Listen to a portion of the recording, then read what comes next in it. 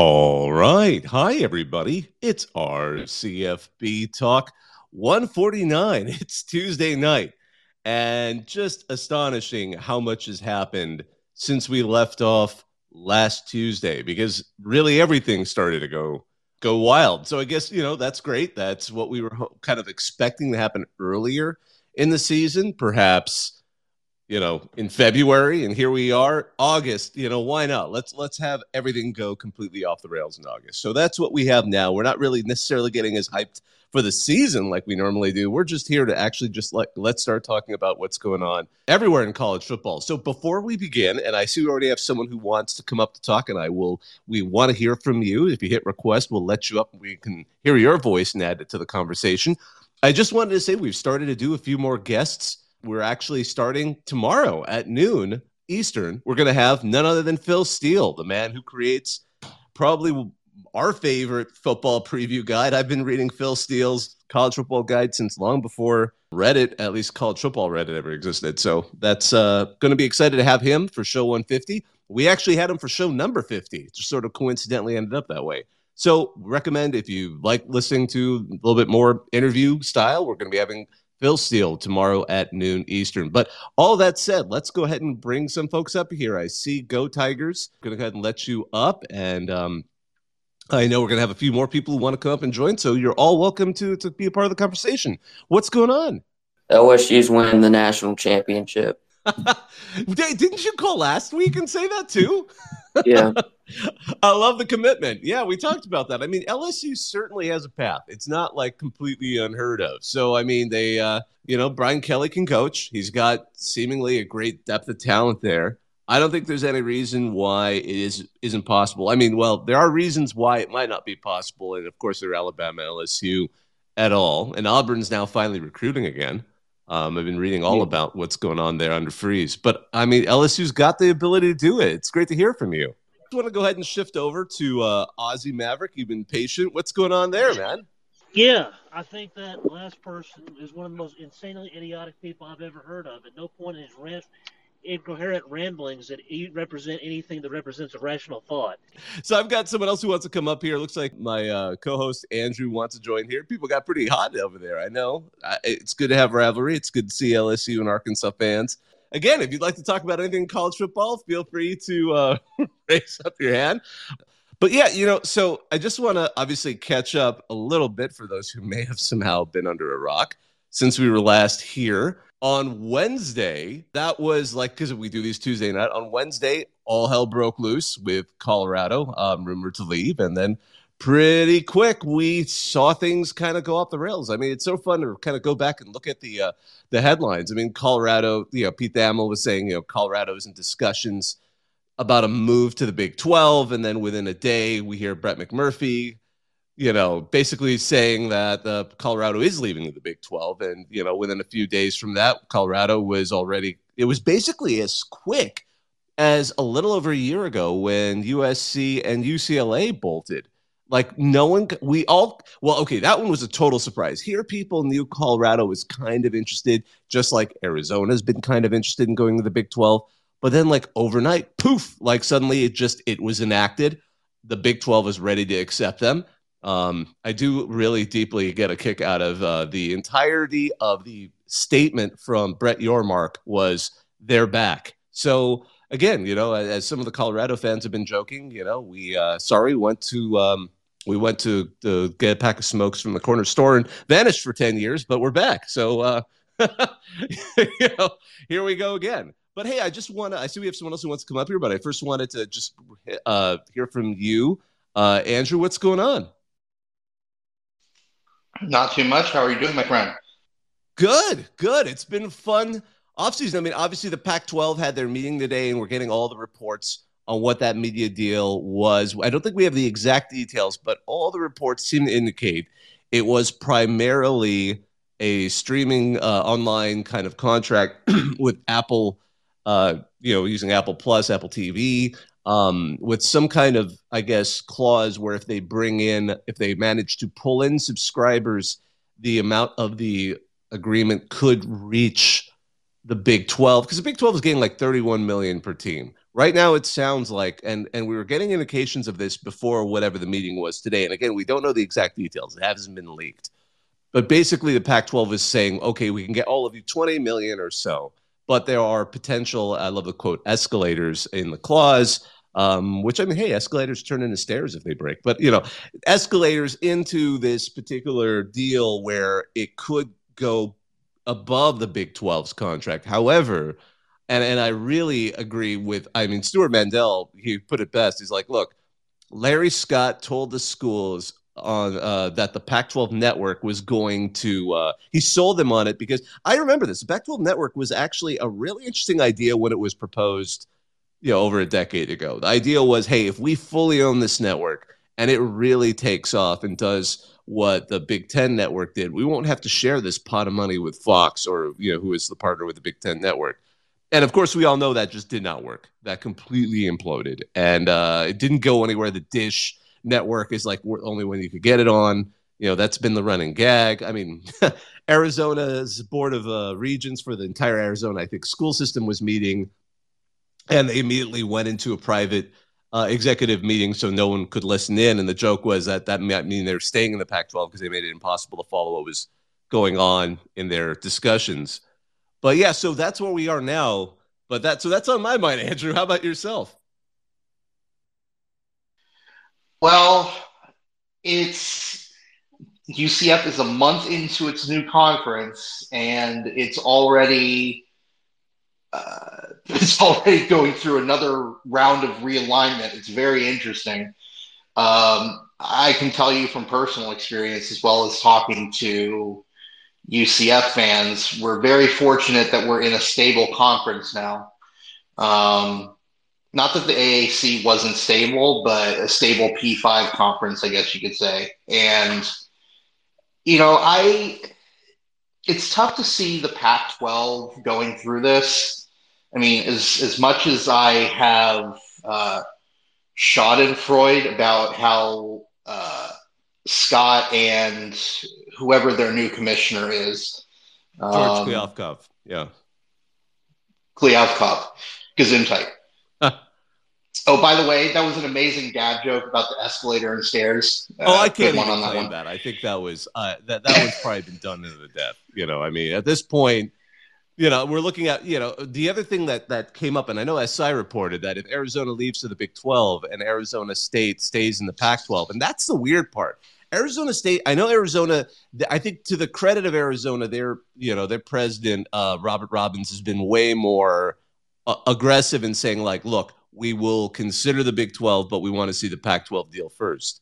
And now they've heard the Pac-12 deal, so maybe this is the moment they bolt. But at the same time, Arizona State has been kind of, fine, I guess, with staying in the conference. From what I understand, their president, who's kind of on his way out, I mean, because he's been there forever, not because they're pushing him out, he was always kind of in Larry Scott's corner for most of his time there. So I think maybe that's part of it. But if the report that SI said, if Arizona State goes to the Big 12 and they presumably make more money in the short run, and probably likely in the long run, the regents would have the power to force Arizona to pay Arizona State compensation on the difference in the media contract, kind of like what's happening, because the University of California regents are forcing UCLA to pay Cal, basically, as I say, Calimony, as it was nicknamed, to make up for all the money that Cal is going to be losing now that UCLA is getting paid. One of the better jokes, and isn't you can hear the voice in your head, and I'm going to credit Minnesota fan, get him if your loved one has been screwed over by conference realignment, you may be entitled to financial compensation. And again, Georgia fan said, like, so true. It's so true. It's, I guess, one comment about what I think about the potential Apple deal, if it runs the way that it does, as it's reported. I could see it working. I mean, MLS is doing that right now. It certainly is a pain in the ass, though, because if you don't have Apple, or you're not willing to add yet another streaming service to probably the zillion. At this point, we're back to cable at this point with how much money we're paying for streaming services. But that's a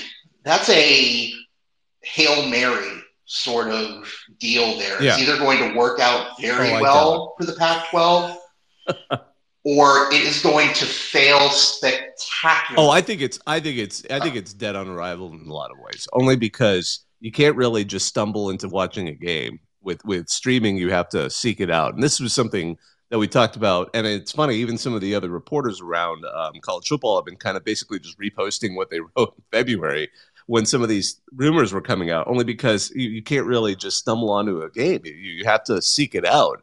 And that's part of what makes, I think, especially a casual college football fan, enjoy it so much, because you can just kind of, oh, hey, what's on ESPN? What's on Fox? What's on, NBC? Well, sometimes it's Notre Dame. Oh my God, who knew? But I mean, but at the same time, that kind of goes out the window. Again, the idea of just suddenly, and I apologize, I kind of got off the track here, but as the point that Mandel was making, and I agree with this, is they already tried this kind of crazy, like, oh, well, if it hits, it's going to hit big. And now they're being asked, well, here's our latest, scheme. Why don't we do a streaming service? And then if we somehow pull in X number of subscribers, we'll get some kind of financial incentive. I could see why they'd be sour to that. That's the whole reason. That entire model is what soured the entire Pac-12 to the point that they lost USC and UCLA, and now Colorado. I think a lot of folks have to remember, because, I mean, you'll sometimes see on, in lots of avenues, on Reddit, on Twitter or X or whatever, wherever, you'll get some fans that are more tech savvy saying, like, this is the future, streaming is the future.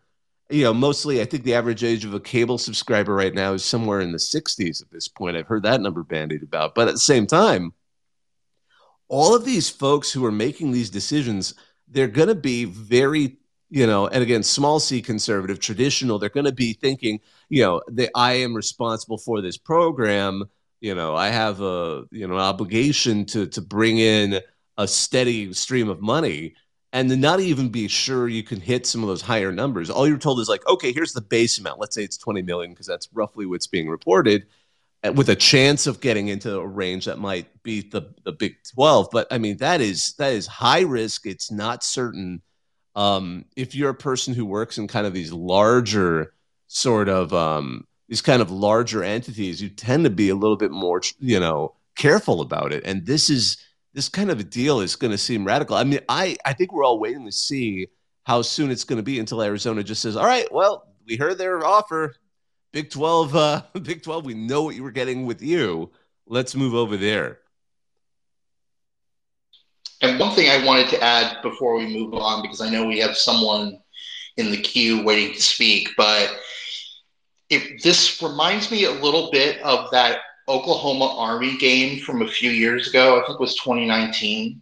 I think we're going to eventually see instances where, well, hopefully we don't have to look at the feet of the illegal streamer for the entire game, but you're going to see people migrating en masse to watching these illegally streamed games, and that's going to kneecap the conference deal as is. The number of illegal pirators we're back in like the 1700s at this point. So, I mean, that's the huge risk, and unless they can find a way to crack down on that, I don't know how this deal is going to work out. Yeah. So, and I want to go ahead and let's let a couple of other folks join in. Sorry about the delay. Let's hear state football. What's going on? You've been super patient. I was just wondering if I've been hearing rumors of Clemson joining the Big Ten. That would be, well, okay. And it's interesting because the ACC is one of the more interesting kind of conferences in all of that, because, and I know of all the reporters, I know Nicole Auerbach, she thinks that's like the most intriguing one of them all, because we've talked about it. It kind of, again, February was kind of a crazy month for a lot of this stuff. Florida State brought up the fact that they were uncomfortable with, and it came up because, again, it was their public school. It was at a public board meeting where I believe it was the athletic director presented the information on this. They said, look, we're not going to be making as much money with the ACC. Vanderbilt's now making more money than we are because they're still a member of the SEC. And I know there is a big push because the ACC, as we've talked about before, has designed a really strong grant of rights deal. That's what they call it. It's basically you can't leave early without paying a penalty. And the penalty is enormous. It's over like $100 million. And there were very strong indications that Florida State and to a lesser extent Clemson were taking Florida State was going really kind of into sort of checking internally, how can they challenge this grant of rights deal? How can they get out of the conference and maybe join the SEC or wherever? And after a few weeks, it kind of just quietly went away, which was a strong indication that, that's a problem when you have so many top schools in that conference with good lawyers. They wrote something that's really hard to get out of without spending a horde of money to leave it. So the reason I lay that groundwork is because the ACC has been the curious one, because obviously Florida State and Clemson, especially Clemson's recent success, puts it in a level where they'd be desirable to so many conferences. I mean, especially with the success on the field, they're top, they're fine public university, all of that. So mentioning that, I could see where if they were to leave, they would be attracted. There's basically like 4 teams that seem to come up whenever they say if the ACC were to break apart, what teams would be the ones that would be the most attractive? And obviously Clemson, Florida State, and then, oddly enough, North Carolina and Virginia, if you think about the fact that they're academically strong universities and they pull in some pretty populated areas that may not be covered. I always think Georgia Tech should be thrown in there only because Atlanta might be attractive to any other conference that isn't the SEC, which has it on lockdown for its own purposes. But I think if that ever comes up, and that therein lies the question, because Clemson's come up also because the other question is, let's say the Pac-12 does implode, because at this point, really, I'm not saying it's happening, but it's certainly much more feasible than it's ever been. If Arizona suddenly says we're leaving and the Pac-12 is left with 8 teams, there could be a chance they're going to say, all right, San Diego State, SMU, please join us. We know we kind of, jerked SDSU around a little bit too much because now they're stuck in a situation where they'll have to pay a much larger penalty to leave because they didn't leave by July 1st. But that might happen. But if that happens, the thought is, what would happen to the rest of the teams? Could the ACC do kind of a crazy like, hey, would 4 of you like to become the Western wing of the ACC? That's come up in surprisingly legitimate corners of discussion as a theoretical possibility. I'm not saying it would happen, but what would happen if Oregon, Washington, Stanford, and Cal suddenly became part of the ACC and they rename it? I think Andy Staples put it best. They call themselves like the Coastal Elites Conference or something like that. But if that happens, the question is, would that also alter the grant of rights deal, and would that suddenly break the entire ACC open? Or is there another way? Will Florida State or Clemson just finally have a bunch of donors that say, like, whatever, we'll just pay all this money? Or maybe we'll figure out a way to structure it to make it work. It hasn't happened yet, but the moment the ACC starts to show weakness, I guarantee you Clemson's going to have offers thrown at it because they're just such an attractive program for multiple reasons. And I mean, if I'm the Big 12, if I'm the Big 10, they'd be more attractive than they would the SEC, because the SEC already has, a South Carolina program. I mean, if we're still going by the numbers of TV, I mean, I'm not sure there's value in entrenching, although Clemson's such a strong brand. There's the other side of it too. I mean, you could also make the same, argument that, well, the SEC already still had Texas A&M, but Texas is such a strong brand. Clemson and Florida State are strong brands. I'm not sure they would compare quite like Notre Dame would. Notre Dame is still the team where if they said they would join you, every conference seems to be able to, would absolutely say yes. It would be bonkers not to for the amount of money that would be suddenly on the table to have them in your conference. But certainly those are the 2 in the ACC that have the most strength to them. And to an extent, Miami as well. I'm sorry, I keep always forgetting about Miami. And Miami's having its own problems. It's so funny. Before all this stuff started to go down, I thought we were going to be talking about what's going on with Miami's boosters, but apparently they've been overshadowed. So I'm sure they're happy about that. But I think it's a great question. I'm not sure at this point when it would happen and how it would happen. I think that's the biggest question. No one's sure how the ACC would come apart at this point. But and that's all I have to say about that. Sorry, that's kind of a long-winded answer. And well, you also mentioned North Carolina and Virginia, and that would also boost basketball revenue too. Oh, absolutely. To me, the most amazing thing is Brett Yormark, like, suddenly thinking. I mean, because I'm not saying suddenly, but he put some thought into this. Because UConn has been mentioned as potentially the next team. If I wonder if UConn is being kept on tap if Arizona just decides not to leave, because UConn kept coming up, and I was wondering why. I mean, their football team is kind of, it's not as dormant as it has been, but their basketball is strong. But we've talked about this before in previous cycles. Basketball isn't usually enough to make it as strong. Otherwise, Kansas would be a lot more in play than it is in a lot of these realignment talks. However, I read a good argument that said, like, if you get UConn, you've got a winning program in hoops, and you really actually do considerably start to maybe bring in New York, which at least in my mind is a better argument than the Rutgers one. The Rutgers one, which is why the Big Ten took Rutgers, was like, oh, we're going to get into the New York market. And most people were like, oh, okay. It is sort of it is sort of by New York, and you get an interesting slice of that population. But the idea of suddenly bringing in, UConn and bringing in a hoops winner in a city where you could have a game, you could have a tournament at Madison Square Garden and all that stuff, it makes some sense. And again, Brett Yormark used to be, obviously, with the Nets. He used to be the president of the Nets for many years, so he understands hoops. He understands New York City. And I could see why, in his head, that might be something. But we'll see. It could be that really what they're ultimately going to do is probably be happy to accept Arizona if it seems like they may head in that direction, given all the tea leaves that we're seeing.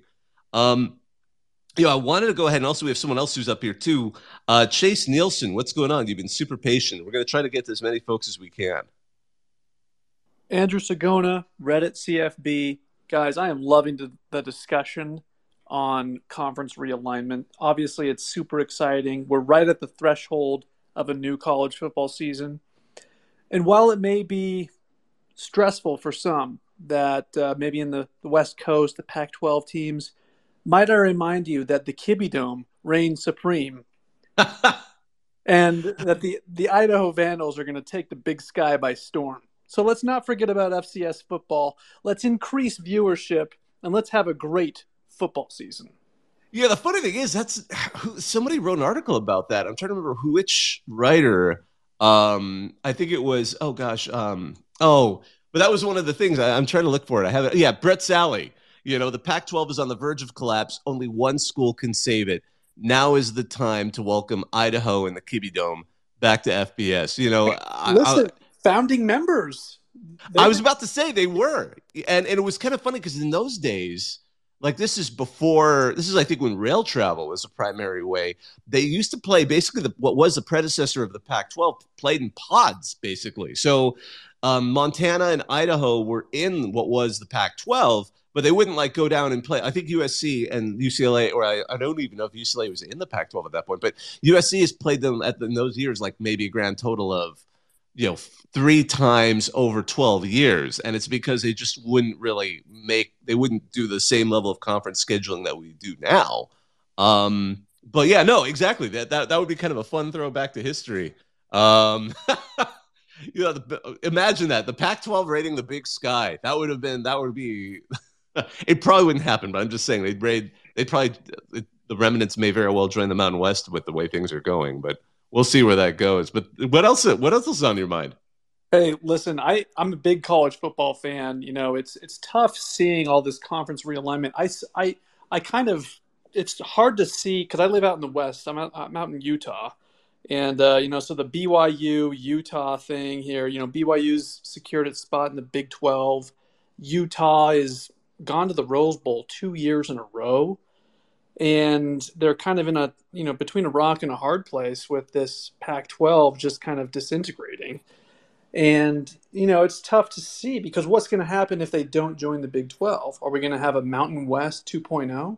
What's really everyone's thoughts on that? I just don't see that happening long term. It's interesting to wonder if the Pac-12 does break apart. The way we'll probably see it with these 9 remaining teams, it's going to be Arizona. It's going to jump to the Big 12.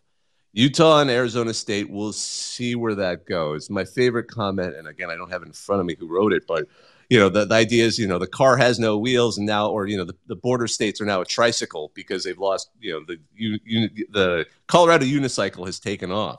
But we'll see how those 3 solve. But then the idea is, Would we see that theory where the ACC might make a reach to try and add a Western wing to it and bring in the 4 semi-strong, good, strong sports, across the board? I mean, as much as Stanford and Cal haven't necessarily been great football powers, they're usually good at other sports as well. So you're bringing in, multiple sports, but at least you'll get, theoretically a Washington or an Oregon. But that would still leave the 2 teams in every scenario that always get kind of left behind are Oregon State and Washington State. And those 2, I mean, even when we were first discussing this over a year ago with what's going to happen to the Pac-12 if it breaks apart when the announcement of USC and UCLA departing came out, I mean, it seems like they would be the 2 that would kind of have to just sort of find a home wherever. And it's sadly, maybe that would be it. Maybe they would be the ones that would end up in the Mountain West. But that's jumping too far ahead, I think, at this point. But at least in all the scenarios, it's not clear where they would go. That's kind of the bottom line with those guys.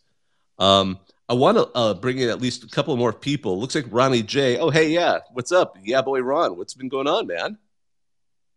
What's up? I just wanted to talk about UConn for a second because, man, I don't fully understand UConn to the Big 12 as much as I do them going to the Big 10 or ACC. In fact, I don't even know why the ACC isn't doing anything. You feel like at some point, like, you ever see that meme where the guy's poking the thing with the stick? It's like, come on, do something.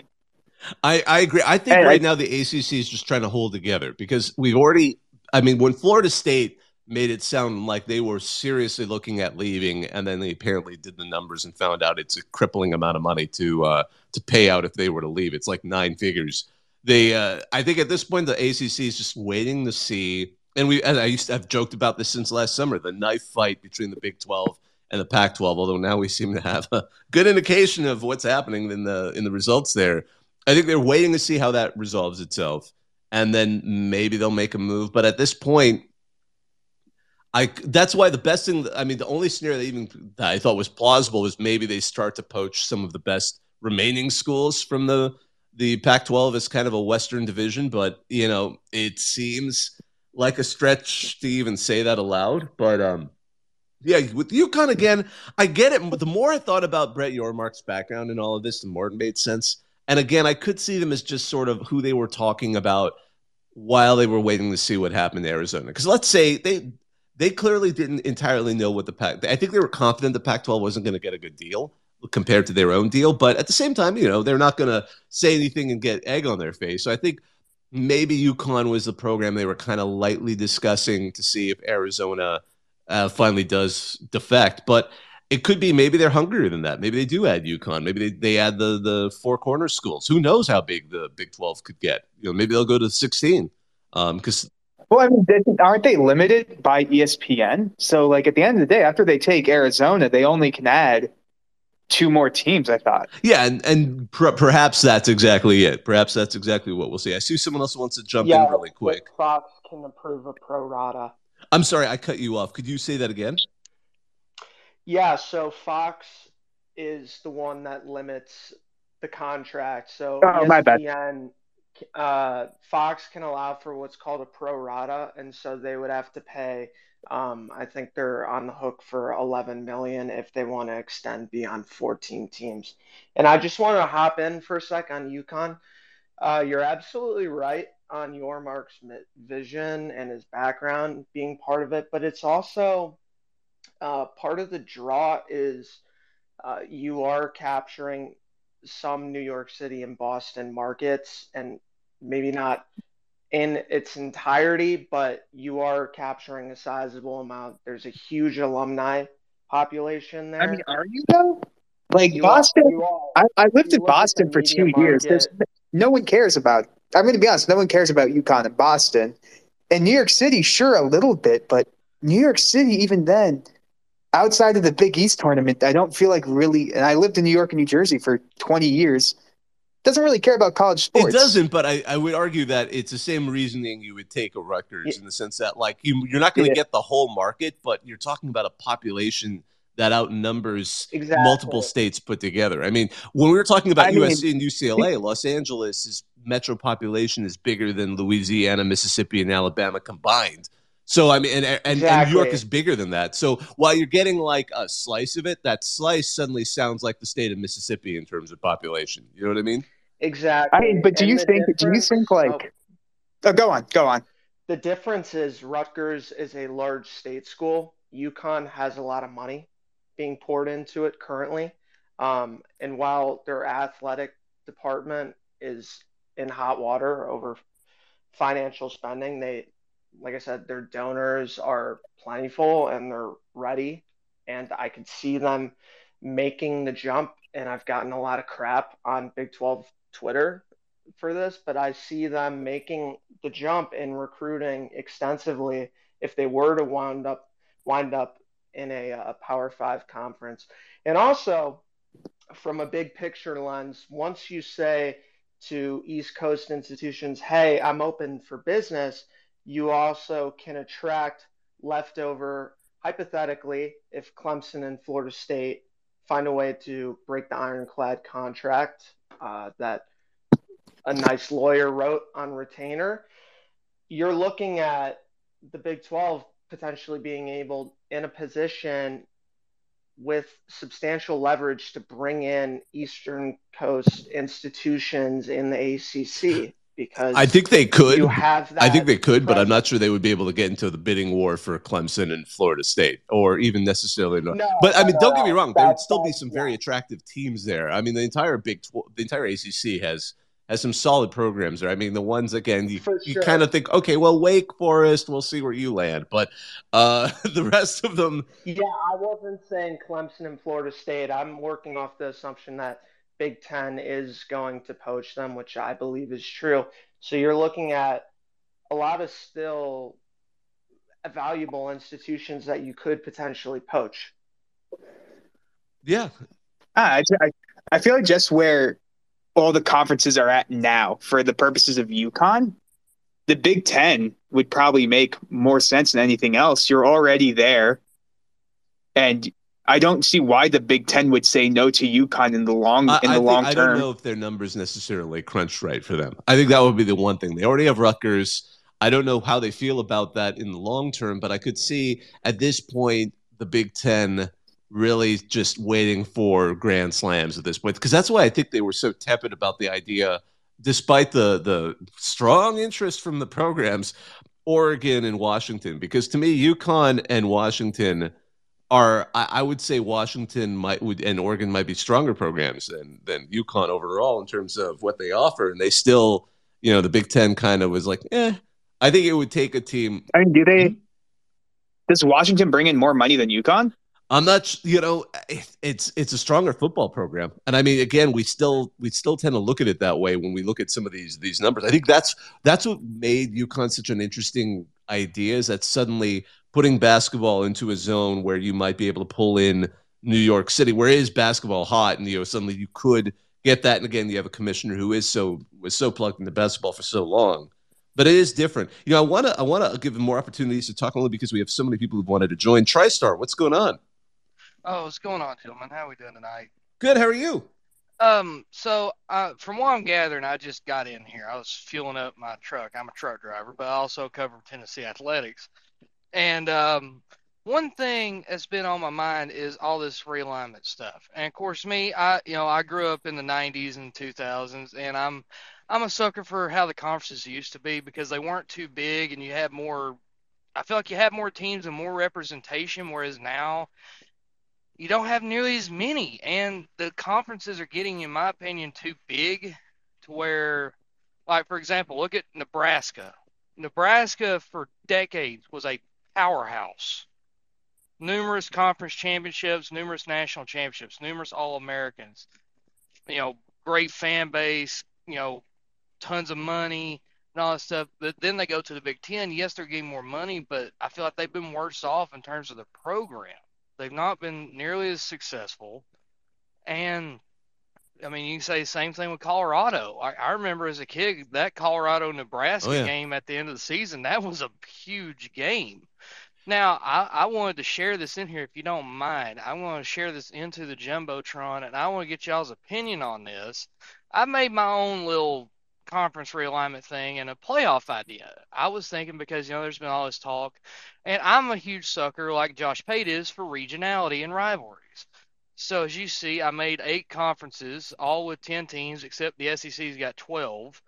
And the playoff is an 8-team playoff with the 8 conference champions, and so that way there's no complaining about how that team should have gotten over that team, and no conference gets left out, and all conferences have great football teams in them.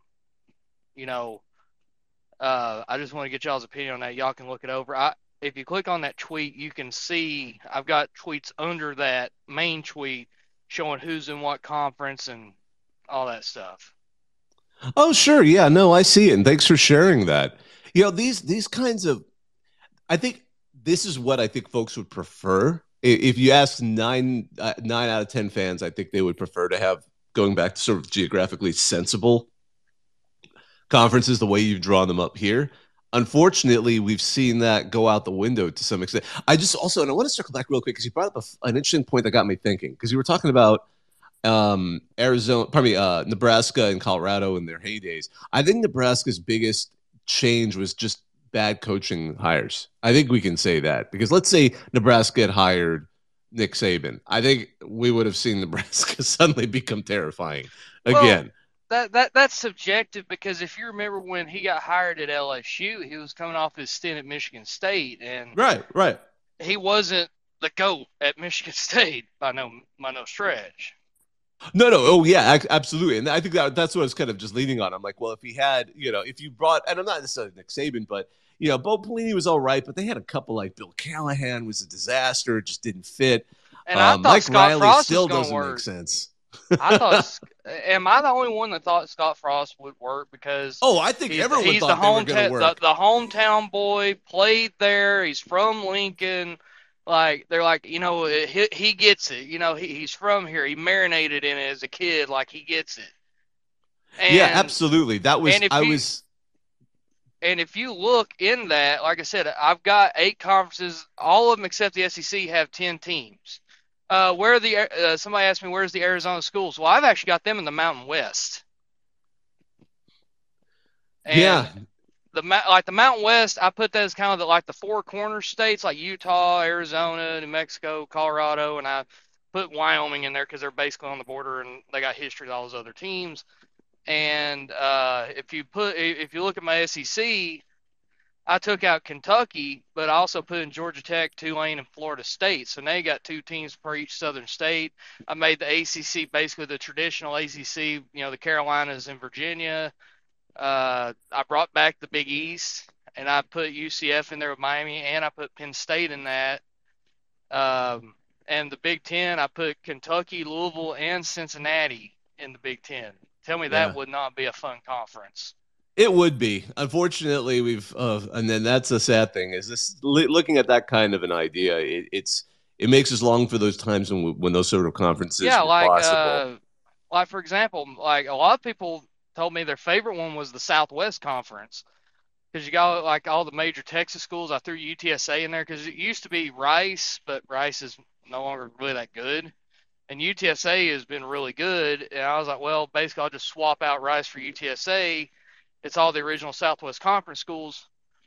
Plus, you get Oklahoma and Oklahoma State in there because they're not really that far away from Arkansas and all that stuff. And there's a lot of Arkansas fans in Tulsa. So you got a lot of interaction with the fans. And people might look at me and say, well, you put Florida State in there, why not Miami? Well, for one, in the SEC bylaws, you can only have 2 teams per state. So this talk of adding Florida State and Miami into the SEC, they're not adding 2, they're adding 1 because they've already got Florida. They can't have 3. Yeah, and that's I would say though, bylaws. if the money's there though, bylaws do get changed really quick. I want to allow a couple of other folks who've been up had a chance to join in. Let's hear Quinshawn is him. I know you've been really patient. Then I'll head over to you, UCF. Hey guys, how are you doing? How are you doing? I was gonna wonder, since y'all talking about UConn, I was wondering about basketball schools. Do you think Gonzaga could move to the power conference just for basketball? That's a good question. Just for basketball, I'm not sure. A lot of the programs, especially at the very top, They want full sports. They want as many of the sports to be played as possible. And football is such a moneymaker and is so pivotal to a lot of these contracts. So the Mountain West seems to be the closest that has considered having them join, just like Wichita State and other really strong kind of hoops schools. But I would be shocked if we get to a point where, including a Pac-12, any of the P5 would be willing to necessarily do a sport like that. Sometimes you get quirky ones, like they might be like there was a brief period of time where like Cal State Bakersfield was technically in the Pac-12 for one sport because they had a wrestling program at the time, and there just weren't that many in the Pac-12. So sometimes you'll get oddballs like that. The basketball is a pretty dramatic one, and without football, I could see that being an issue there. But it's an interesting question, though. I'm not saying it's a bad question. I think it's an interesting one. I just don't know how UConn would compete in the Big Ten as football. How well they do, we'll see. Sometimes, Mora can coach fairly well. At UCLA, he had some pretty decent seasons before he kind of petered out and they let him go. But I don't know. They wouldn't necessarily be a team I would expect to challenge all the time, but they've had their heights. I still remember when they were in the Orange Bowl. They made one New Year's Six bowl, and that was a wild season for them. So it's possible they wouldn't be. They would be like a middle of the pack team in terms of football, in the sense that you'd occasionally be hoping for that one really good season, but they wouldn't. I don't think anyone would ever envision them being a program that would be, a perennial championship contender or anything like that. Let's see here. I want to get, again, we're kind of moving around as many of you all as we can. UCF is land. What's going on? How's it going? UCF. I totally misread that. Yeah. No, you're good. You're good. I had two quick comments. It's actually based on somebody mentioned the UConn conversation earlier, and then Scott Frost. I actually worked on his staff back when I was an equipment guy. I was a little iffy when he moved to Nebraska, to be honest, just because of the type of coach he was. Obviously, you're on the equipment staff, so you're not working directly with him, but I saw the type of person he was. I think UCF worked out really well for him just because that was kind of his personality. And I feel like the pressure cooker of Nebraska kind of got to him a little too much, and he wasn't quite ready for that. He's more of like an analyst, offensive coordinator type of person, not really a head coach type of guy. So he's not very vocal. At that time when I was there, it was player-led. So a lot of the players were taking over the leadership, and we had great leaders like Mackenzie Milton and Shaquem Griffin. Absolutely. So you can tell he kind of put it in the hands of the players. And because they had such a group of guys, they were kind of leading from the front rather than Scott Frost. And Frost would just run the offensive play calling and stuff. But there were times where he would come in late. There was times where he wasn't as disciplined as you would think as a head coach. And I think that kind of trickled into Nebraska, and people started seeing that a little bit. But when it comes to UConn, we've played them several times, the civil right? conflict. They actually have the civil conflict, right? They actually have the resources for it, and UConn kind of operates, I think, still to this day, as if back in the Big East time period, as if they actually had that that mentality of like a power program. I think they really just got left behind. And if you look at the revenue numbers and some of the statistics, it actually shows that they're pretty on par with some of those bottom kind of scraping Power 5 programs like Rutgers and stuff. I believe they were only like $2 million off last year revenue-wise from Rutgers, and I think they beat out certain programs like even Houston. And so they have actually the revenue. Like you said, they have big-time donors that really do, if you look at their facilities, they are actually on par with some of these ACC lower tier programs, some of these Big 12 programs. So they really are kind of ready for it. But like you said, whether they actually fit into the Big 12 or not, that's really another question. But yeah, that was just my quick comments I want to make. I appreciate it. Yeah, and I agree. UConn has the ability to at least get into a level where they could be in that Big 12 mix and not be completely short of it. And then getting a bigger influx of money. Their whole idea of going independent, I think, in the long run wasn't a great one. But they were at a point where they thought they could potentially join a bigger conference, and the invite never came. But at this point, I think they still have the ability to at least jump onto one of those and do pretty fine. I want to give an opportunity here to Idaho Vandals fan club. What's going on? What's up? What's up? Obviously, I come from bias, Looks right? like you unmuted, but I can't hear you. I can hear him. Oh, is it my end? All right, I'm going to reset. word. Sorry about that. Go ahead. Obviously, I come from bias. You asked me, I think at worst, Idaho's going 10-2 this season. Losses to maybe not Nebraska, Nevada, and Cal. But I want to see from an outside perspective y'all's realistic thoughts on Idaho. I think an FCS championship is in the sights easily, but that's just my opinion. I'm going to look up the schedule right now, see what you guys have. I would be shocked if we beat Cal, but it would also be the greatest day of my life, personally. All right, I'm back, and I heard the end of that. So which Cal? So I just heard defeating Cal. Which program are we talking about? Sorry about that. Idaho. Ooh. Well, Okay, so their 2023 schedule is as follows. They're at Lamar, at Nevada, at Cal, versus Sacramento State, at Eastern Washington, at Cal Poly, versus Montana State, at Northern Colorado, at Weber State, and home against Idaho State to wrap the season.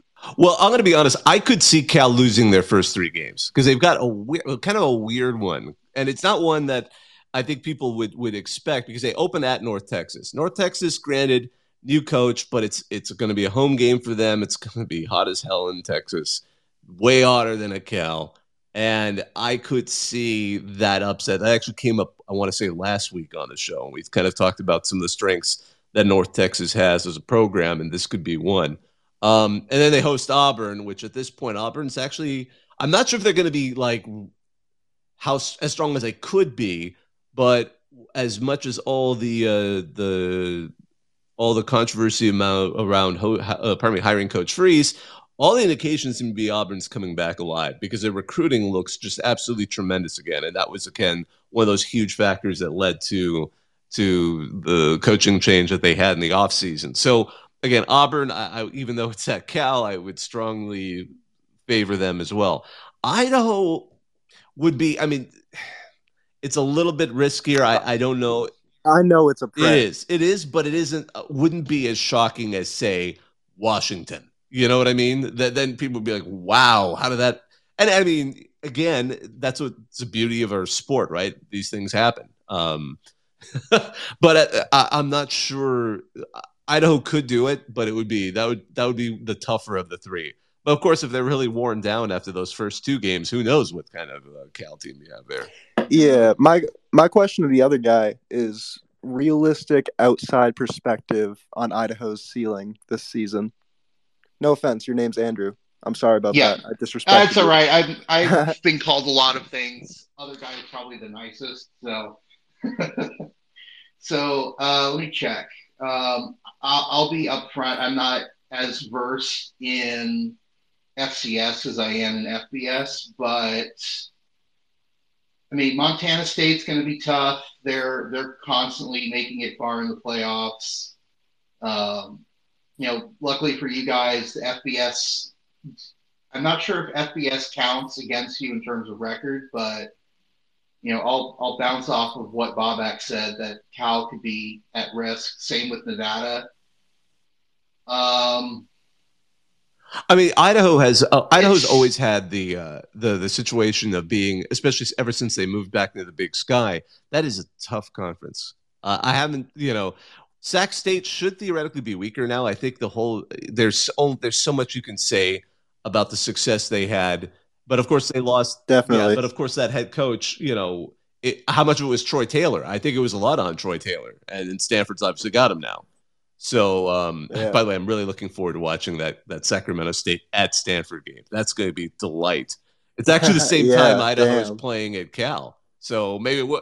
No, I just realized that they're both on the 16th. Wouldn't that be a delight if we suddenly got a pair of FCS upsets in the Bay Area? But But that might be a tall order. Although I still remember Stanford has one of the most embarrassing FCS upsets of any program, because UC Davis wasn't upset them at Stanford. But the thing was, UC Davis had only just begun the transition from D2 to FCS. So it wasn't like they were what we have now with the Hawk Love with Dan Hawkins over there. This was like, oh, we're just starting as an FCS program. Stanford invites them over and Stanford loses. It was so embarrassing that the head coach at the time, Walt Harris, wrote a letter to everybody in the alumni saying, like, I'm really sorry, we really let everyone down.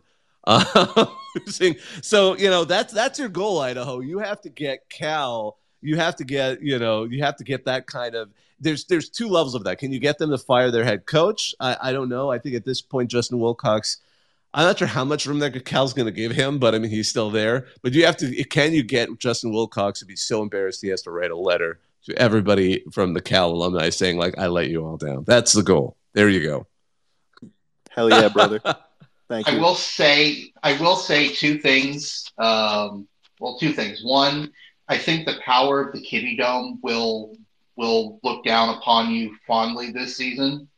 I feel like the Kibbie Dome has some kind of supernatural powers. That's why they made us only play there 4 times this season. Oh, exactly. That's brutal. And then wow. And then second, I wanted to say, Bobak, this is kind of off topic, but people have been suggesting that RCFB should try to buy a bowl sponsorship. Yeah, that's come up over Honestly, the years. we should try to buy the field sponsorship to the Kibbie. Yeah, if we had the money, yeah. Forget about bowls. With all $0 of revenue that we have, that would be a fun one. Maybe they'll take. I can chip in like 20. Oh, sweet. All right. Well, there you go. If we keep doing that. Let's see here. I want to allow. What's up, Hayden Ross, Creekwater? What's going on? What's up, guys? I'm going to try to be quick. I got a couple things I want to say. The first one, TriStar's little conference realignment map. You can tell it's made by a trucker. It looks like a list of like Love's truck stops across America with little dots on it.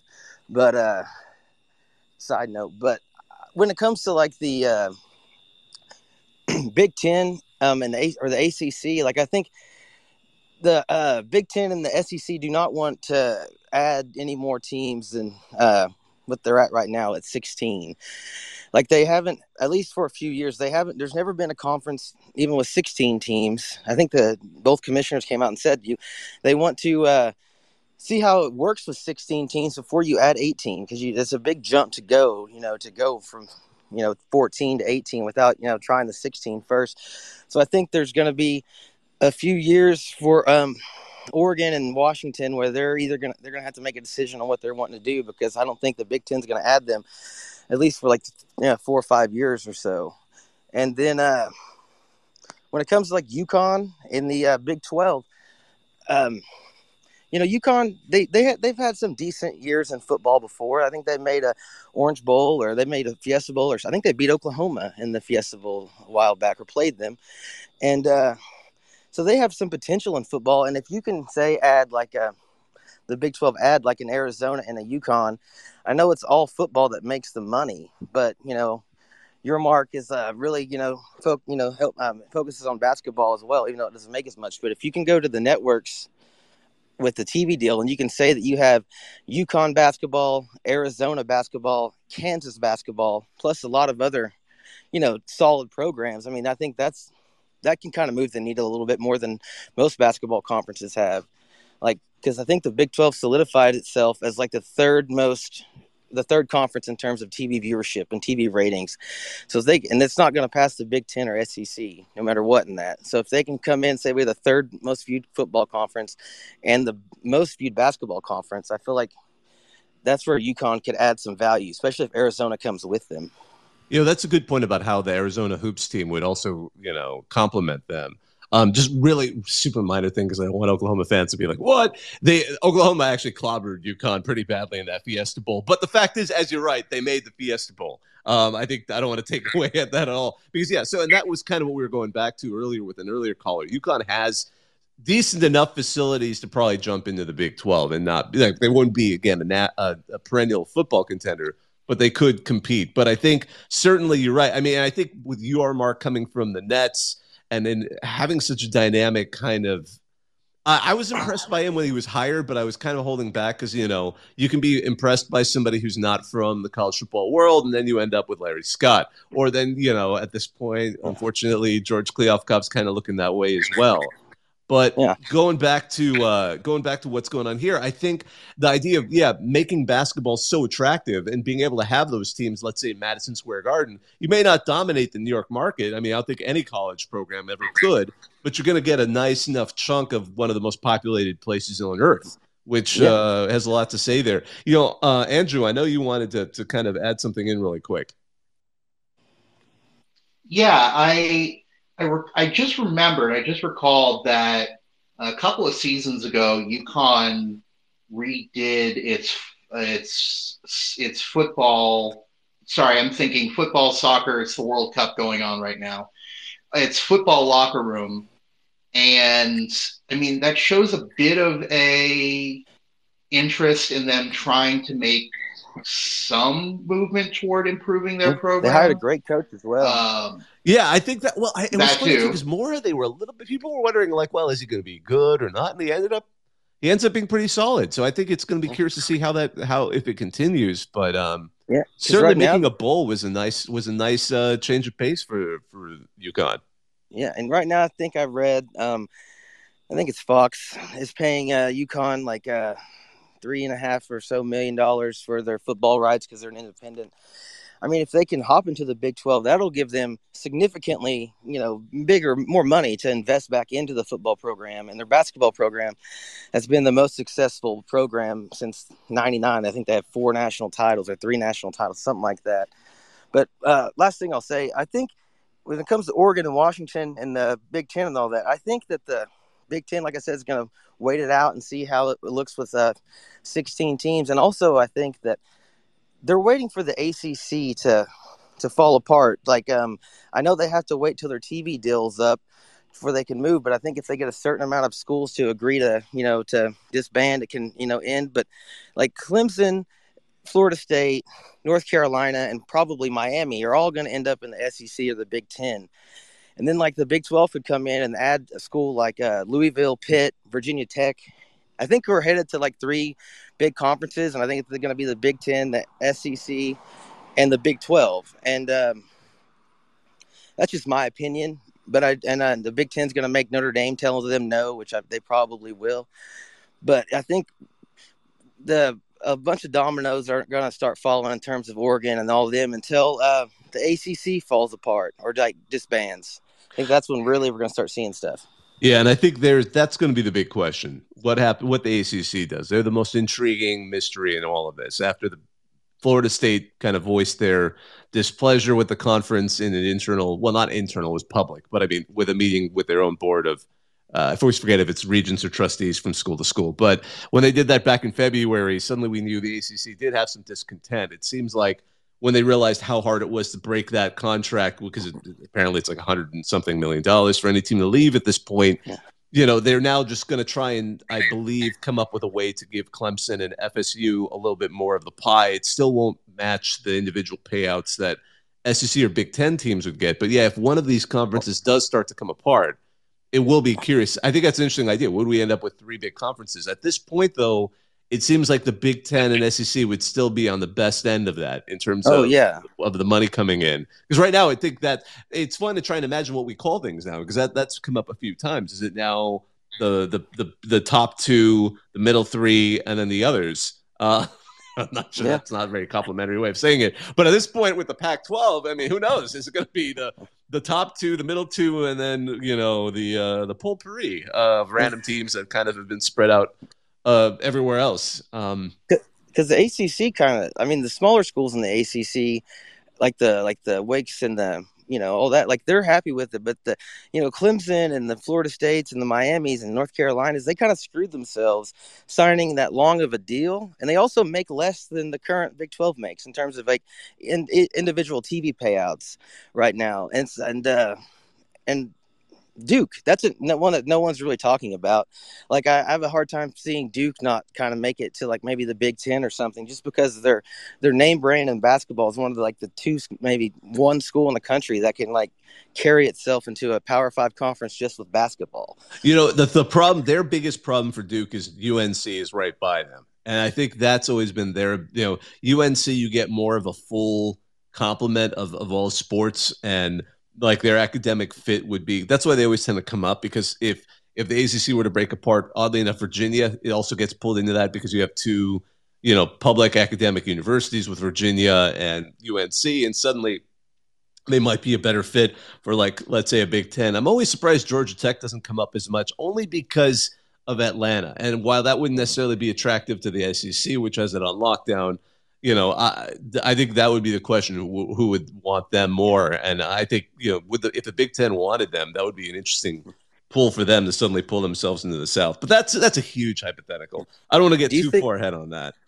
Do you think that if it all starts, happening or whatever, do you think Duke, if the Big 12 called, would be considerate if they added like an Arizona and a UConn already, and then you could have they would want to be a part of the best basketball conference in the country? Well, do you think that their academics kind of wouldn't be into it? If ACC came apart, Duke would certainly be trying to figure. I mean, I think all the teams would be like, well, can I get into the SEC or Big Ten? If you can, you're going to go there. But if not, yeah, I could see the Big 12 being the one to sweep them up, because what's the alternative going to be at that point? I mean, we're going to assume that if things start to really fall apart, the Pac-12 is probably not going to be able to make a competitive offer at this rate, because we've been talking about that. The Pac-12, just to kind of reiterate, it sounds like basically what we're getting out of the room. I mean, I wouldn't say rumors, but what's coming out of these meetings hasn't been exactly fully reported, so I guess it is somewhat of a rumor. It's about $20 million per school, with the idea that they'd be on Apple TV, and Apple TV would give them bonuses if they were able to somehow drive an enormous amount of subscriptions their way. That's a huge if. They also are saying that it's hard to budget. Like, if you don't know how much money you're going to get, it's hard to budget. And yeah, and it's a similar thing. Apple's trying to do the same thing that they did with MLS. Like, if you have Apple TV, you won't just get the Pac-12 games. You'll have to go out of your way to buy them, separately. So it'll be interesting to see how it all plays out. It's kind of a fascinating time. This has been the most fascinating in terms of conference realignment that we've had. Like, normally, you hear a lot of stuff and not much happens, or maybe like OU and Texas, they leave in the middle of the night out of nowhere. But this year, it seems like there's a lot of talk and there's stuff actually happening. And I think that has a lot to do with the Pac-12 and Big 12 TV deals ending at the exact same time.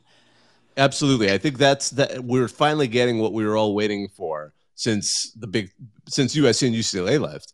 But really, it just kept prolonging, mostly because, again, we'll have a TV deal. Oh, we don't have a TV deal, that the Pac-12 has been doing for so long that it's I think, sowed a lot of bitterness in a lot of potential teams that might have been interested in them, or at least some of their own members. I want to allow the Street Cynic. You've been really patient. What's going on? Hey guys, thanks for having me. I just had a question. It's like my question is, how much do you think potential upside matters in these conference realignment talks? And I don't mean financial upside with media deals, like with those escalators or anything like that. I mean like the potential upside of teams themselves, because like in my mind right now, like the example that stands out in my mind is just those two Bay Area schools out there, Cal and Stanford. It's like, I get that both of them are down right now. But, in not too distant history, both of them have been good. And when they were good, they were really good. I think like Cal was like a hair's breadth away from being the number 1 ranked team in the nation. Stanford had, a bunch of Rose Bowls. And so, is there upside there? Because, people seem to be looking at the teams as they are right now. But that San Francisco Bay Area market, that's still going to be a valuable market, with all its like, tech billionaires, and there's still a lot of people there and all that stuff. It's like, is there some kind of a world where Cal and Stanford take like half share and get into something like the Big Ten because the Big Ten wants to buy low and sell high? Maybe they get some concessions from Cal and Stanford to invest more in their revenue sports or what have you. Like, I have to imagine that there is upside there to be unlocked. And does that thinking get factored in with these conference realignment talks? That's just my question. No, and you bring up something interesting here, because I remember when they were, as soon as USC and UCLA bolted, there was kind of a question of, well, what's the value of the teams left? And the assumption was Oregon and Washington were the next two big teams. And then they were talking to, as a lot of reporters are kind of contacting the people that seem to have the most knowledge. And usually those were former TV executives, like people who had been network heads and retired network presidents in sports. And Stanford would come up a little bit more as like, Stanford is still a valuable brand. It's in the Bay Area. They've had a little more recent consistency in terms of success on the field. Cal was number 2 in that crazy 2007 season. So it's almost like that whole season was weird, because USF, South Florida, was second at one point in that year. So that was a wacky one. So we'll just table that particular season for a short moment.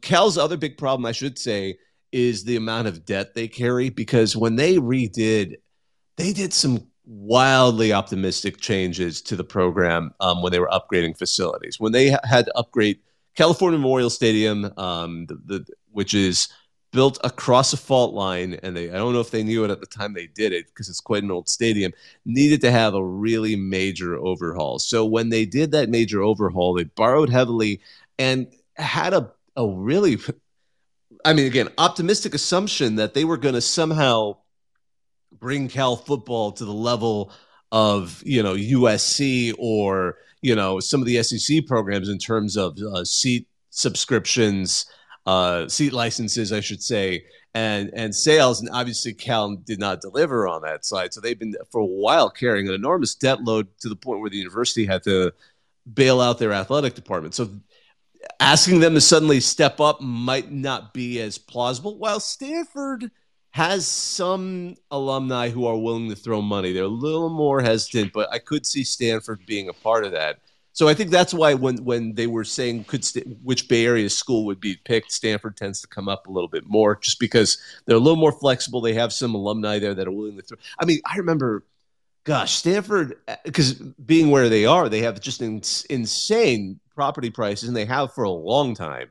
So if you're an assistant coach, where do you live? That was always kind of the question. As it turns out, they had a very wealthy alum who basically built a townhouse community for basically the assistant coaches to live in, so they would be able to afford to live near Stanford. So that's the kind of money that exists at that school. So yeah, they could throw a lot of money and get into the mix. Of course, the flip side of that is the academics. And that's always been one of their kind of trickier factors, and how you can make that work and still be competitive. It seemed for a while there that they had it going, and then things slowly started to kind of fade there, and they finally let go, after, I wouldn't say it was a surprise, but, when they let go of David Shaw, that was kind of a moment of what was working all those years. It started under Harbaugh and kind of continued under Shaw, just kind of stopped ceasing to work for them. So I'm not could they join in one of these conferences? They would be attractive and they would pull in a market, but I think at this point, they're certainly not a school that would be as worried as, say, Washington State and Oregon State. I think the two Bay Area schools and Washington and Oregon are the 4 that seem to have the most ability to then jump to another conference, but where they would fit is a whole other question. Again, one of the more interesting ones I've heard, and this was from Nicole Auerbach, so it's not like from some totally random account, was a theory, and it's not just her. I've heard it from a couple of different places. Is the ACC theoretically then looking to add an entirely new Western part of their conference and add those 4 schools, and maybe who knows who else they could grab if the Big 12 doesn't grab the rest.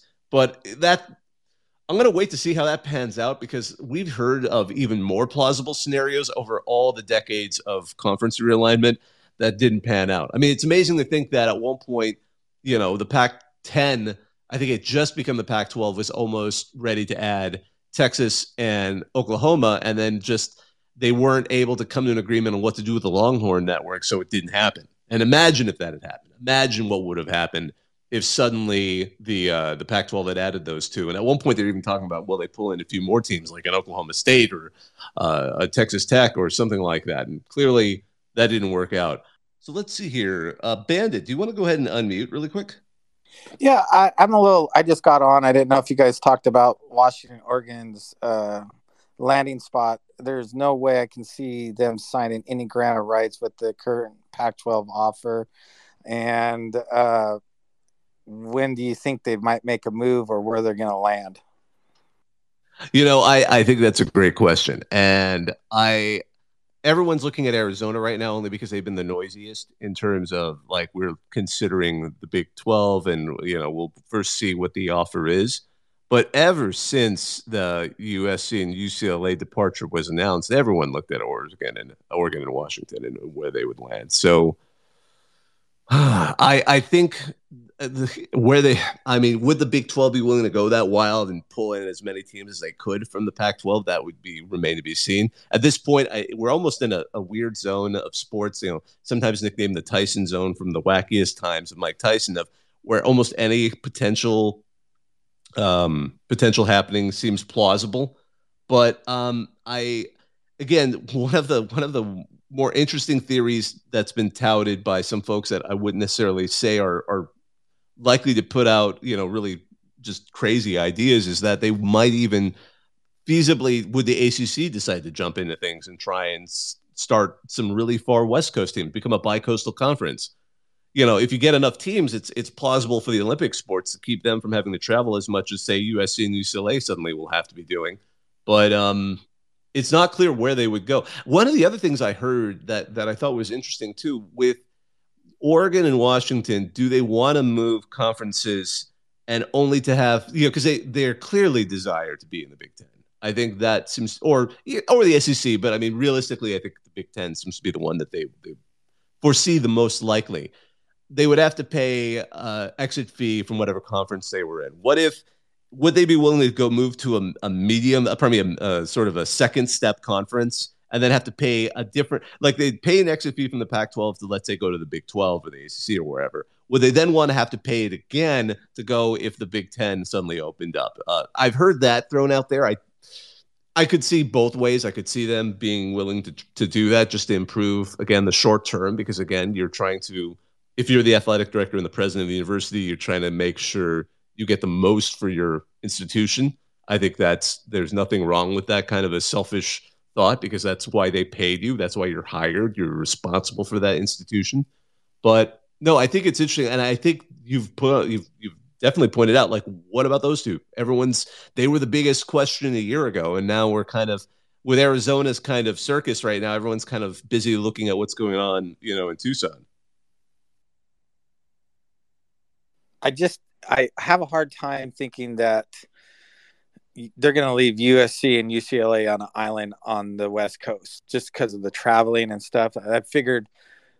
Stanford's a great fit for the Big Ten, just, academic wise and the fit. And I think that it would help to get Notre Dame in there also. But this whole Florida State stuff sort of threw a little bit of a loop in the whole thing. But I think eventually the SEC and the Big Ten are going to get to 24. What 24 teams? I don't know. I see like a Oregon, Washington, Stanford, UCLA, and USC and Nebraska and closer to that region being a pod, having a three-team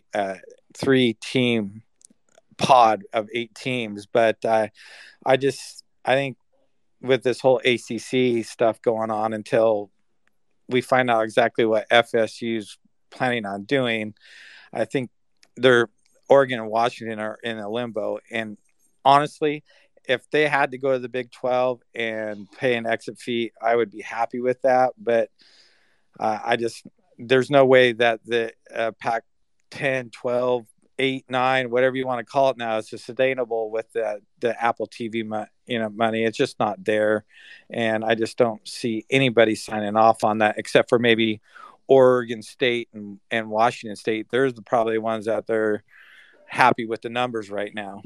Yeah, because they have no choice. They're the ones that get left out in every scenario, and you got to feel for them. It reminds me of when the first time the Big 12 looked like it would fall apart. Not after Texas and OU left, but after it looked like it might break apart when actually that same scenario where the Pac-12 nearly lured Texas and Oklahoma. there were a couple of teams that in every scenario just kind of got left out. And it was always like Iowa State, Kansas State, where would they end up going? And now, of course, in the long run, now they're at least in a more stable conference, as it turned out. And who knew it had to do with leadership and having someone. And that's, again, both conferences went outside of the box. Kliavkoff was from the entertainment world. They got him from MGM Resorts. And, Kliavkoff, probably Yormark was from the New Jersey Nets, and he had a history in the NBA. And, sometimes you just sort of see how that pans out. Let's see here. I want to allow at least one more person come in as we slowly start wrapping this up. Tyler, what's going on? Hey, how's it going? Good. So my question is kind of in regards to Duke. There are Duke football fans out there. I'm one of, I think, 20 of us.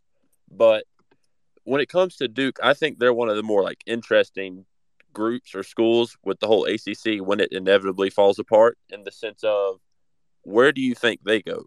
Because I put them kind of like UConn, in the sense they're not by any means a football powerhouse, but in terms of basketball success and every non-football sport, they're competitive, but all they've known is Power 5. Right. I think the difference in them and, a Wake Forest or Boston College is that you've got Duke's basketball kind of program to lean on. Whereas, Wake Forest and Boston College, it's like they don't really bring anything stability-wise to the table. They're a little bit easier to kind of throw in as an Oregon State, Washington State kind of school. So just kind of curious where you could see maybe Duke falling into things from that perspective. Well, I think you have a realistic view on Duke. I think exactly that's where they are at. They're not as desirable as, let's say, Clemson or Florida State. The toughest competitor they have locally is North Carolina, because UNC is a strong program and it's a big state school. It would be more of what, let's say, a Big Ten might be more likely to lean towards. If they were trying to expand, if the ACC were to come apart, they would be an interesting fit, as well as Virginia, oddly enough. But then, it's not to say that Virginia Tech wouldn't be an attractive program. I think Duke would, though, be in that same spot where I would say they offer more than UConn in a lot of ways, only because the Duke name is so powerful. Coach K, what he built down there. For most of my life, I think I've only thought, and I'm in my 40s, but most of my college sports life, Duke basketball has been such a phenomenon. So I think that has helped them quite a bit. And again, pulling them into, they have facilities, they can be successful. It's not as easy as others, as far as football, I should say, but there is an expectation that you can win at Duke. It's not, those of us who are old enough definitely remember when Duke football was way, way worse than many who are younger would even realize. But I think you're right. I think they would have that kind of middle road attractiveness. I think they would certainly have an easier time than, let's say, Wake. Wake, I don't know where they would end up if the ACC were to break apart. I think Duke would be one that would be attractive to, let's say, the Big 12 in the same way UConn would be.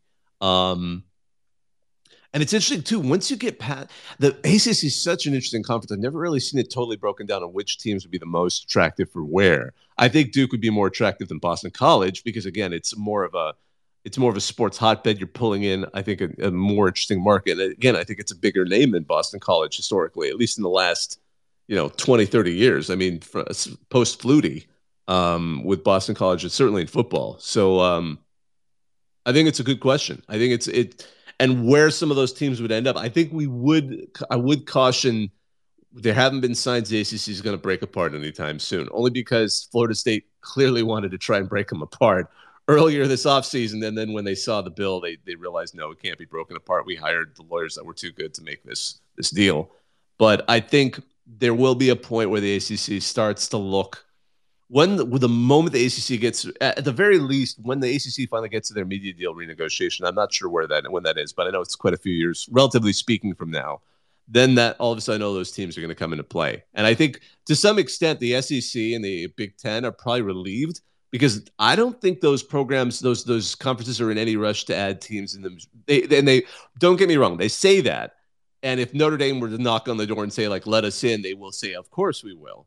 But until that moment gets forced, I think right now the Big Ten and the SEC are just happy to get ready for the fact that they're about to become enormous conferences. And how does that get managed? I mean, there was a good article, I think, in The Athletic talking about, right now the Big Ten is working on, like, how do we do all these non-revenue sports that now need to make a trip from Los Angeles to, Maryland or New Jersey? I mean, how are we gonna make that logistic work? So I think to some extent and I mean, that was one of the things that was kind of supposedly, from what the reports were seeing before Warren left the Big Ten, to take over be the president of the Bears, he wanted to add more teams to the Big Ten, and he was getting some resistance from the other Big Ten members. I think they were just happy to have made this huge jump to add the USC and UCLA, and they were kind of hesitant to add more. And I think maybe that would have been the immediate window for, let's say, a team like Oregon and Washington to head over. And that hesitancy, that carefulness, that small c kind of conservatism, being very kind of careful, is certainly what guided the Pac-12 to the point where probably to its detriment, because that's historically been the Pac-12's reputation. Like, we'll go slow, we'll go carefully, we'll go as a group, until the point that USC and UCLA just finally said, we can't take it anymore, we're going to take all the money at the Big Ten. Colorado said the same thing, we're going to just bail out. I mean, one of my favorite analogies that someone put out there was, I'm going to say, yes, Tyler, the user was Tylex123. When Colorado posted their official, we're heading to the Big 12, I cannot believe a team that went 1-11 last year just nuked the entire Pac-12 conference. To which case, Tiger Cat 92 said USC and UCLA built a bomb and the Buffs dropped it. So, and did they do it for the Barbenheimer memes? I don't know, but it's been definitely an interesting thing to see come together. As we slowly wrap this up, because we've been going now for almost an hour and a half, just wanted to mention, because we always like to kind of note the passing of teams, not that they've died, but Alderson Broaddus, it was a Division II program in West Virginia. They were struggling for many years financially. Finally, it looks like they've been forced to close. They were a D2 football program and a sprint football program. What's sprint football? It's kind of a fun sport where there's a maximum weight limit. It's like 178. It's a regular football, tackle football, but all the players had to be under 178 pounds. The military academies kick butt at that. So usually it's everyone competing against Army and Navy. But they are closing. Both programs are closing everything because their financial situation, the state has said they can no longer grant degrees because of the financial. They were owing, I believe, like $700,000 in utility bills. A lot of problems there. So unfortunately, we're going to be saying goodbye to the battlers of D2. In addition, lots of other things going on in college football, but we're going to go ahead and slowly wrap this up. So my name is Bobak Hayeri. I want to thank all of you for joining us. I want to say, though, tomorrow at noon, we're going to have Phil Steele. He's going to be joining us for just an interview, about 30 minutes. It'll turn into a recording just like this. So on behalf of myself, Bobak Hayeri, on behalf of my co-host, Andrew Sagona, I want to thank all of you who joined us to give your thoughts on everything going on in college football. We do these every Tuesday night at 10 p.m. Eastern. So I want to go ahead and say I'm going to hang up and listen